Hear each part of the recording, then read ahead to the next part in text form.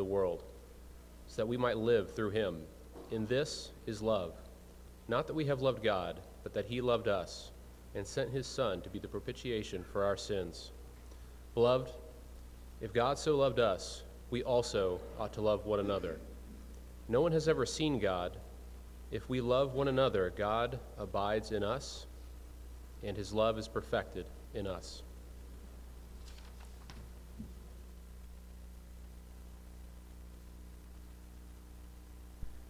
Thank you, John David.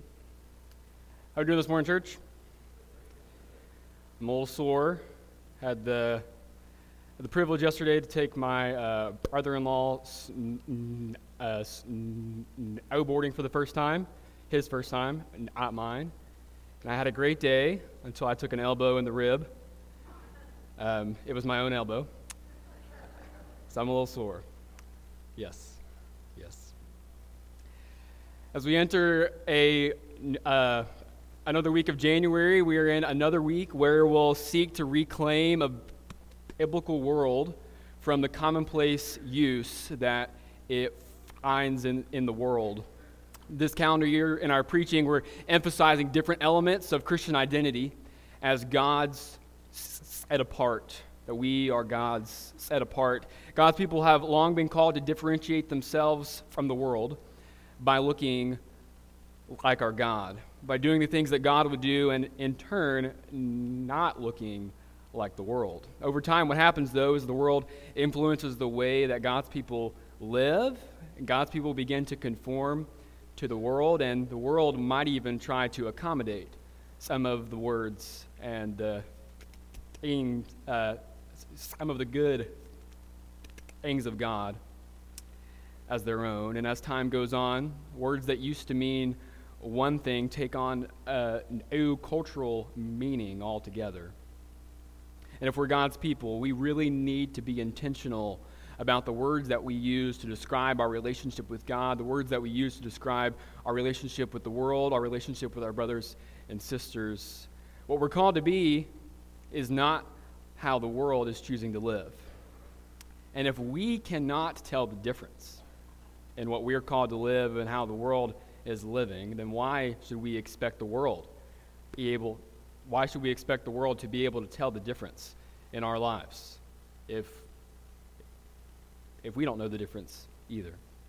Last week, we began this endeavor to reclaim biblical words by considering the word justice. The world, not only in our culture today, but humanity throughout history, has sought to understand justice, has sought to do the right thing, but the justice alternatives that have been proposed over time, and especially in our world today, are not the same thing as godly justice. Christians need to care about justice. God invites his people to seek justice in their communities, but not in the way that our world might care about justice. But this week, we'll continue this word journey to reclaim another word that is very biblical, has very deep godly implications, but has maybe become one of the most commonplace words in our world, and that's love. Christians are called to demonstrate God's love in our communities, to demonstrate God's love in our households and our relationships, but how do we differentiate between love that comes from God, love that's found in Scripture? How do we differentiate that from love that the world has? How do we move forward when the Bible says one thing and the world says something differently? And most importantly, what do we do when the world's alternative, the love that the world has said it has, doesn't sound that bad? I invite you to turn with me again this morning to 2 Timothy chapter 2, and we'll also be in 1 John chapter 4, as was read earlier, where hopefully you will continue to reclaim, you will continue to renew, you will continue to refresh your identity, my identity, as being God's people, God's set apart. When I'm going to preach about love, I'm preparing thoughts on love and I'm studying love, it's a very challenging subject because what can be said about love that we probably haven't heard And I don't know if I'm going to give you something new to think about. My prayer this morning is that we're challenged to see how God's love is different, and the love that we find in the world, and the love that sometimes we are willing to settle for. I stated that love is one of the more commonplace words in our society. I think if you've engaged or interacted with any type of media in our society, you've seen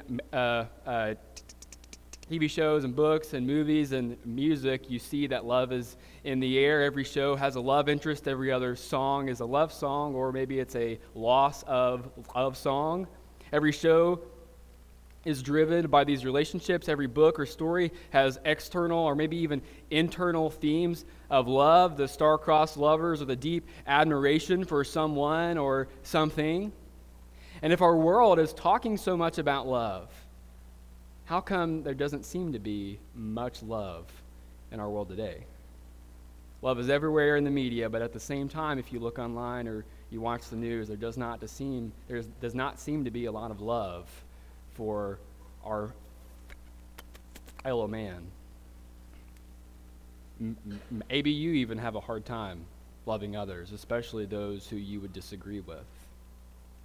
If love is in the air, why is it so hard to find? The problem is not that there aren't enough love songs. I'm sure there could be more. Maybe you could write one day. The problem is not that there aren't enough romance novels. The problem is that the love that our world is pursuing is not godly love.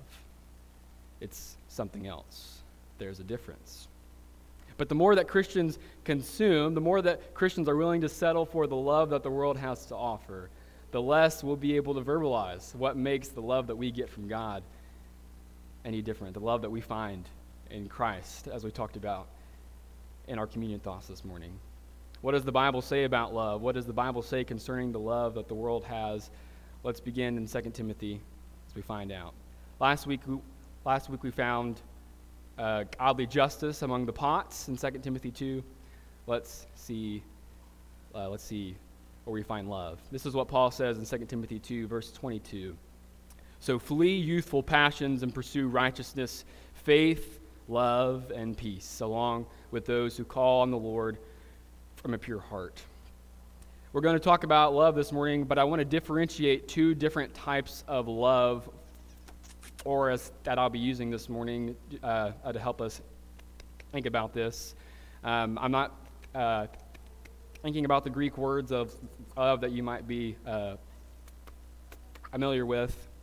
No, this morning, when I use the word love, when I say love, what I'm talking about, what I'm referring to, is the selfless, God-given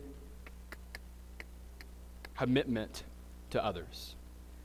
Love is a selfless, God-given commitment to others, because love comes from God. The other word I'm going to use to describe love is found here in this verse. Love comes from God, but passion comes from the world. When I use that word passion, what I'm referring to is an emotion-driven response to others. Passion is an emotion-driven response to others or other things. Now, passion is not necessarily a bad thing. There can be passion found in godly love. Hopefully, we have great passion for our Lord. But for the purposes of us talking about love this morning, I'm going to be using these two different words separately: love from God and passion from the world. Paul instructs Timothy to flee youthful passions and pursue, among other things, and pursue love. Hopefully, we can paint a detailed picture of what kind of love Paul is talking about here, but we also need to understand what Paul means by youthful passions. What are we running away from? Love is not youthful passion. Love is not youthful passion. Love is something completely different. In other places, when Paul is writing to Timothy, encouraging him to flee youthful passion in several different places because Timothy was younger. He's encouraging him to pursue godly living. he's not just talking about youthful lusts, which is the word or the phrase that your Bible might have, which is a common translation. He's not just talking about youthful lusts. He's describing this whole host of immature desires that come out of the heart. Passion is the controlling, consuming focus on something. And Paul says it should be fled. Paul also says to Timothy that the love of money should be fled in the same vein as youthful passion. He says that the lusts of sensual living, the pride of self, should be fled in 1 Timothy. He describes someone who pursues youthful passion as someone who has a depraved mind, as someone who is deprived of the truth, because passion can consume you. That's what Paul is trying to warn his brother. And when we see this language, youthful passion, I hope we're not just imagining sins of lust or maybe sins of infidelity, which Paul certainly has in view, but there's a much broader view of false love that Paul has when he's talking about passion, one that's selfish and immature and self-seeking. These youthful passions that Paul is describing depict very well some of the many ways that our world envisions what love is, which I hope we'll see this morning. As our world seeks to define love, what the world might come up with might look like love, and it might smell like love, but is it really godly love? You can see some glimpses of the world's definition of love in some of the cultural movements that we have in our world right now. You see that love is something that you can't control. Say that I cannot be my true self unless I can love the person that I want to. I would ask, though, is that really love? Or is that this youthful passion that we're talking about? Love and passion, there's a difference. But passion is not just about lust. Passion is not just about emotional love or even romantic love. Youthful passion is the type of love that seeks self first.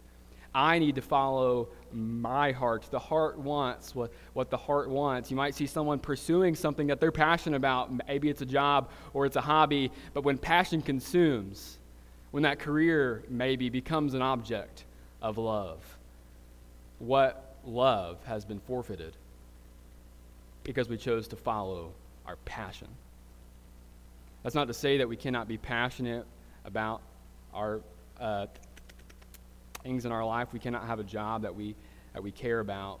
We can't have hobbies and be faithful Christians. But Christians need to be able to recognize the difference between love that comes from the world and love that comes from God. And if we can't recognize the difference, just like the sensualities and the passions of this world, we will give up the glory of God and be consumed with the glory of ourself. That is the road that passion leads people down. That's why Paul's inviting Timothy to flee youthful passion. But the question still is, how do we tell the difference? How do we tell the difference between godly love and worldly passion? I think we see some of this in Galatians chapter 5.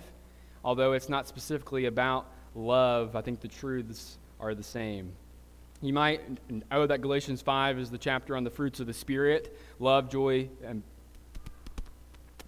peace and patience and kindness and goodness and faithfulness, gentleness and self-control. But before Paul lists these fruits, these things that come from being in step with the Spirit, he says something else about the obedience of God and about following this world. Galatians 5, the first thing he says in verse 14 is he summarizes the law as being fulfilled in love for your neighbor. We hear this from Jesus too, summing up the law in part as loving your neighbor as yourself. But Paul adds something interesting in Galatians chapter 5, verse 15, after he summarizes obedience obedience to God and the law is love for your neighbor, he says, if you do not love your neighbor, you will bite each other. You will devour one another, and you will consume one another. That's the same kind of language that Paul uses to describe worldly passion as consuming, right? Because if there is not godly love, if you do not know who God is, if you do not know what godly love is, you will be consumed by passion, and you will turn against other people, and you might be led to consume another if it gets you ahead. Is that not the type of behavior that we see in our world sometimes? All wrapped up in having to win the argument, punishing other people for how they think and how they act. The irony is that the world does these things. The world eats each other, to use Paul's language. It does that in the name of love. It does that in the name of acceptance or inclusion or whatever they want to call it. But that's not love, is it? That's passion. That's the desires of the flesh, and there's a difference between love and passion. The desires of the flesh are not love. The desires of the flesh are actually against the desires of the Spirit. That's what we read also in Galatians 5. In the next section in Galatians 5, even before Paul lists the fruits of the Spirit, he lists the fruits of the flesh. He lists all of the fruits of following passionate living. Now the works of the flesh are evident: sexual immorality, impurity, sensuality, idolatry, sorcery, enmity, strife, and jealousy, fits of anger, rivalries and dissensions and divisions, envy and drunkenness, orgies and things like these. This is a list of sinful behaviors, but they are products of passionate living. They're products of being consumed by passion, of being consumed by self. And that doesn't sound like love. Envy, jealousy, divisions, that's not love. And as long as humans are devoid of godly love, until we find love that comes from God, we will always trend towards our passions. What I hope we're seeing together this morning is that love is a very serious issue for the church. And we need to understand how to differentiate between worldly love and godly love. Because if we misunderstand love, what we'll find is isolation. If we misunderstand love, we'll find isolation. Worldly love leads to social isolation. When you stop getting what you want, you might shut someone off and cut them off in the name of self. That's not godly love. It's youthful passion, and it leads to isolation. Worldly love can also lead to spiritual isolation, separation from our Creator, ignorance to what God is trying to do for you in your life, ignorance to what God is trying to do for others through you. And if we settle for what the world is offering when it comes to love, we will not foster godly love. We will not give others love that comes from God. And if we aren't getting it from God, we won't be able to find it ourselves. We saw this last week with justice too. And if we desire to be in God's presence, but we don't have love, we won't seek God's presence because we'll be consumed with worldly passions. And that's really scary in our world right now, that there are so many people who are consumed with worldly passion, that it seems like there's so many people who don't care about God's love, and they're settling for love alternatives. But the fact that they're searching for love, the fact that they're trying to create something called love, the fact that they're trying to pursue these close to godly things is a good thing. even if they are falling short. Because it is put within us by the image of God to care about love. And even if they don't realize it yet, they're exercising that image by trying to find love in this world. And Christians need to be able to show them what's right. What kind of love we're pursuing matters. What kind of love we're willing to listen to matters. Love is a serious issue. 1 John has a great passage that describes the risks of listening to the world. This comes right before our scripture reading earlier this morning in 1 John chapter 4, verse 1. Beloved, do not believe every spirit, but test the spirits to see whether they are from God. For many false prophets have gone out into the world. By this you know the Spirit of God. Every spirit that confesses Jesus Christ has come in the flesh is from God. Every spirit that confesses Jesus Christ has come in the flesh is from God. And every spirit that does not confess Jesus is not from God. And when we have these two types of love, we have love and we have worldly passion. We're trying to tell the difference. We're trying to see which one is really from God. If it's pointing people to Christ, then it's godly love. And if it's not, then it's not. Just because something sounds biblical and looks biblical doesn't mean it is biblical. You might have heard some of the emotional appeals in advertisements that are going around right now. Some that are trying to invoke the name of Jesus. You might see a group saying something like, Jesus would have hung out in the bars and the clubs because that's where the sinners were. So it's okay if that's where we find ourselves hanging out. Well, there might be a little bit of truth in that Jesus might have cared for those people. I'm sure he would have. Do the lifestyles and the behaviors of those groups point people to Jesus? And if the spirits are not confessing that Jesus is the Christ, then they're not from God. Even Jesus said, some of you will say, Lord, Lord, and I will say to you, I do not know you. Just because people are claiming that they're living like Jesus and they're loving people like Jesus, if they don't look like Jesus, that's how we tell the difference.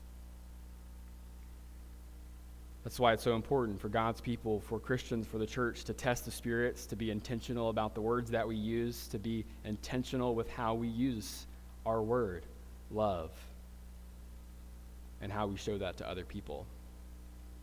So if that's what worldly passion is, if understanding godly passion is a serious issue, what is godly love? We read this earlier in 1 John 4, immediately after this reading, but I think we could summarize godly love like this. If we know God, then we know that God's love abides. That God's love abides. God's love is not conditional. God's love is not temporary. It's not fleeting. It's not sporadic. God's love is not impulsive. God's love abides if we know God. It won't be on the screen, but I want to read our scripture reading one more time from 1 John 4. Beloved, let us love one another, for love is from God. And whoever has been born of God knows God, and whoever does not love does not know God, because God is love. In this, the love of God was made manifest among us, that God sent his only Son into the world so that we might live through him. In this love, not that we have loved God, but that he loved us and sent his Son to be the propitiation for our sins. Beloved, if God has loved us, we also ought to love one another. No one has ever seen God, but if we love one another, God's love abides in us, and his love is perfected in us. When we're thinking about love and we're trying to differentiate between worldly passion and godly love, I gravitate towards the fruits of the Spirit and the fruits of the flesh. We talked about the fruits of the flesh as being outcomes of worldly passion. We talked about the fruits of the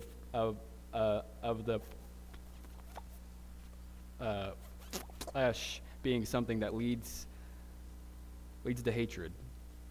It leads to envy and division. But the outcome of godly love, the fruits of the Spirit, are this.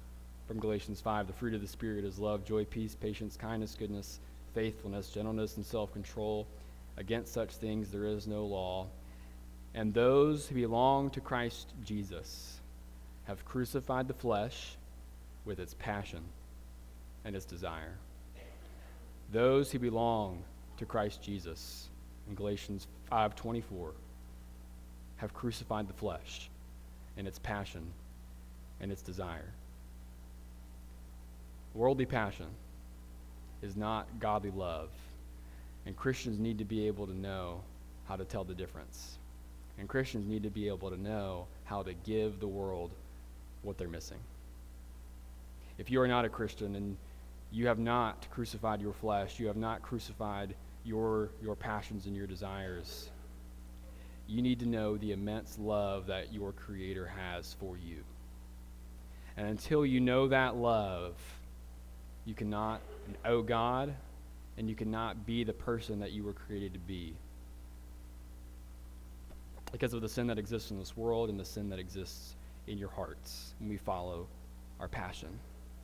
If you wish to be baptized, we would love to introduce you to our Lord and Savior Jesus Christ, for you to be baptized and have your sins washed away and feel the presence of God's abiding love. If you need to do that, we would love to help with that. If you are a Christian and you have been baptized and you have experienced God's love, but over time, the world's language seeps into our language. And the things that we are willing to settle for, our line of what we're willing to accept has shifted. And maybe it's influenced the way that you live. And maybe it's influenced the way that you treat others. And maybe it's made it hard for you to love others. That's sin, and that is passion. And if you have sin in your life that you need to ask forgiveness for, we would love, as your brothers and sisters in Christ, to pray with you for that, so that you could, once again, give God's love that you have received to the people in your life. If you have any need, whether it's in person or on Facebook, I hope that you will make it known to one of your brothers and sisters.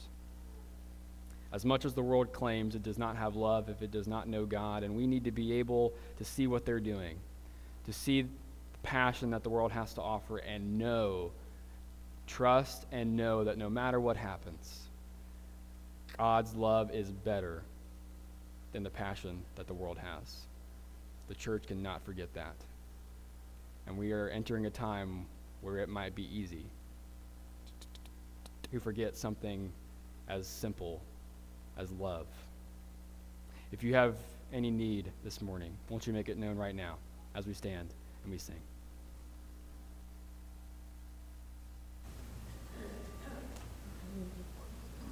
Nearer, my God.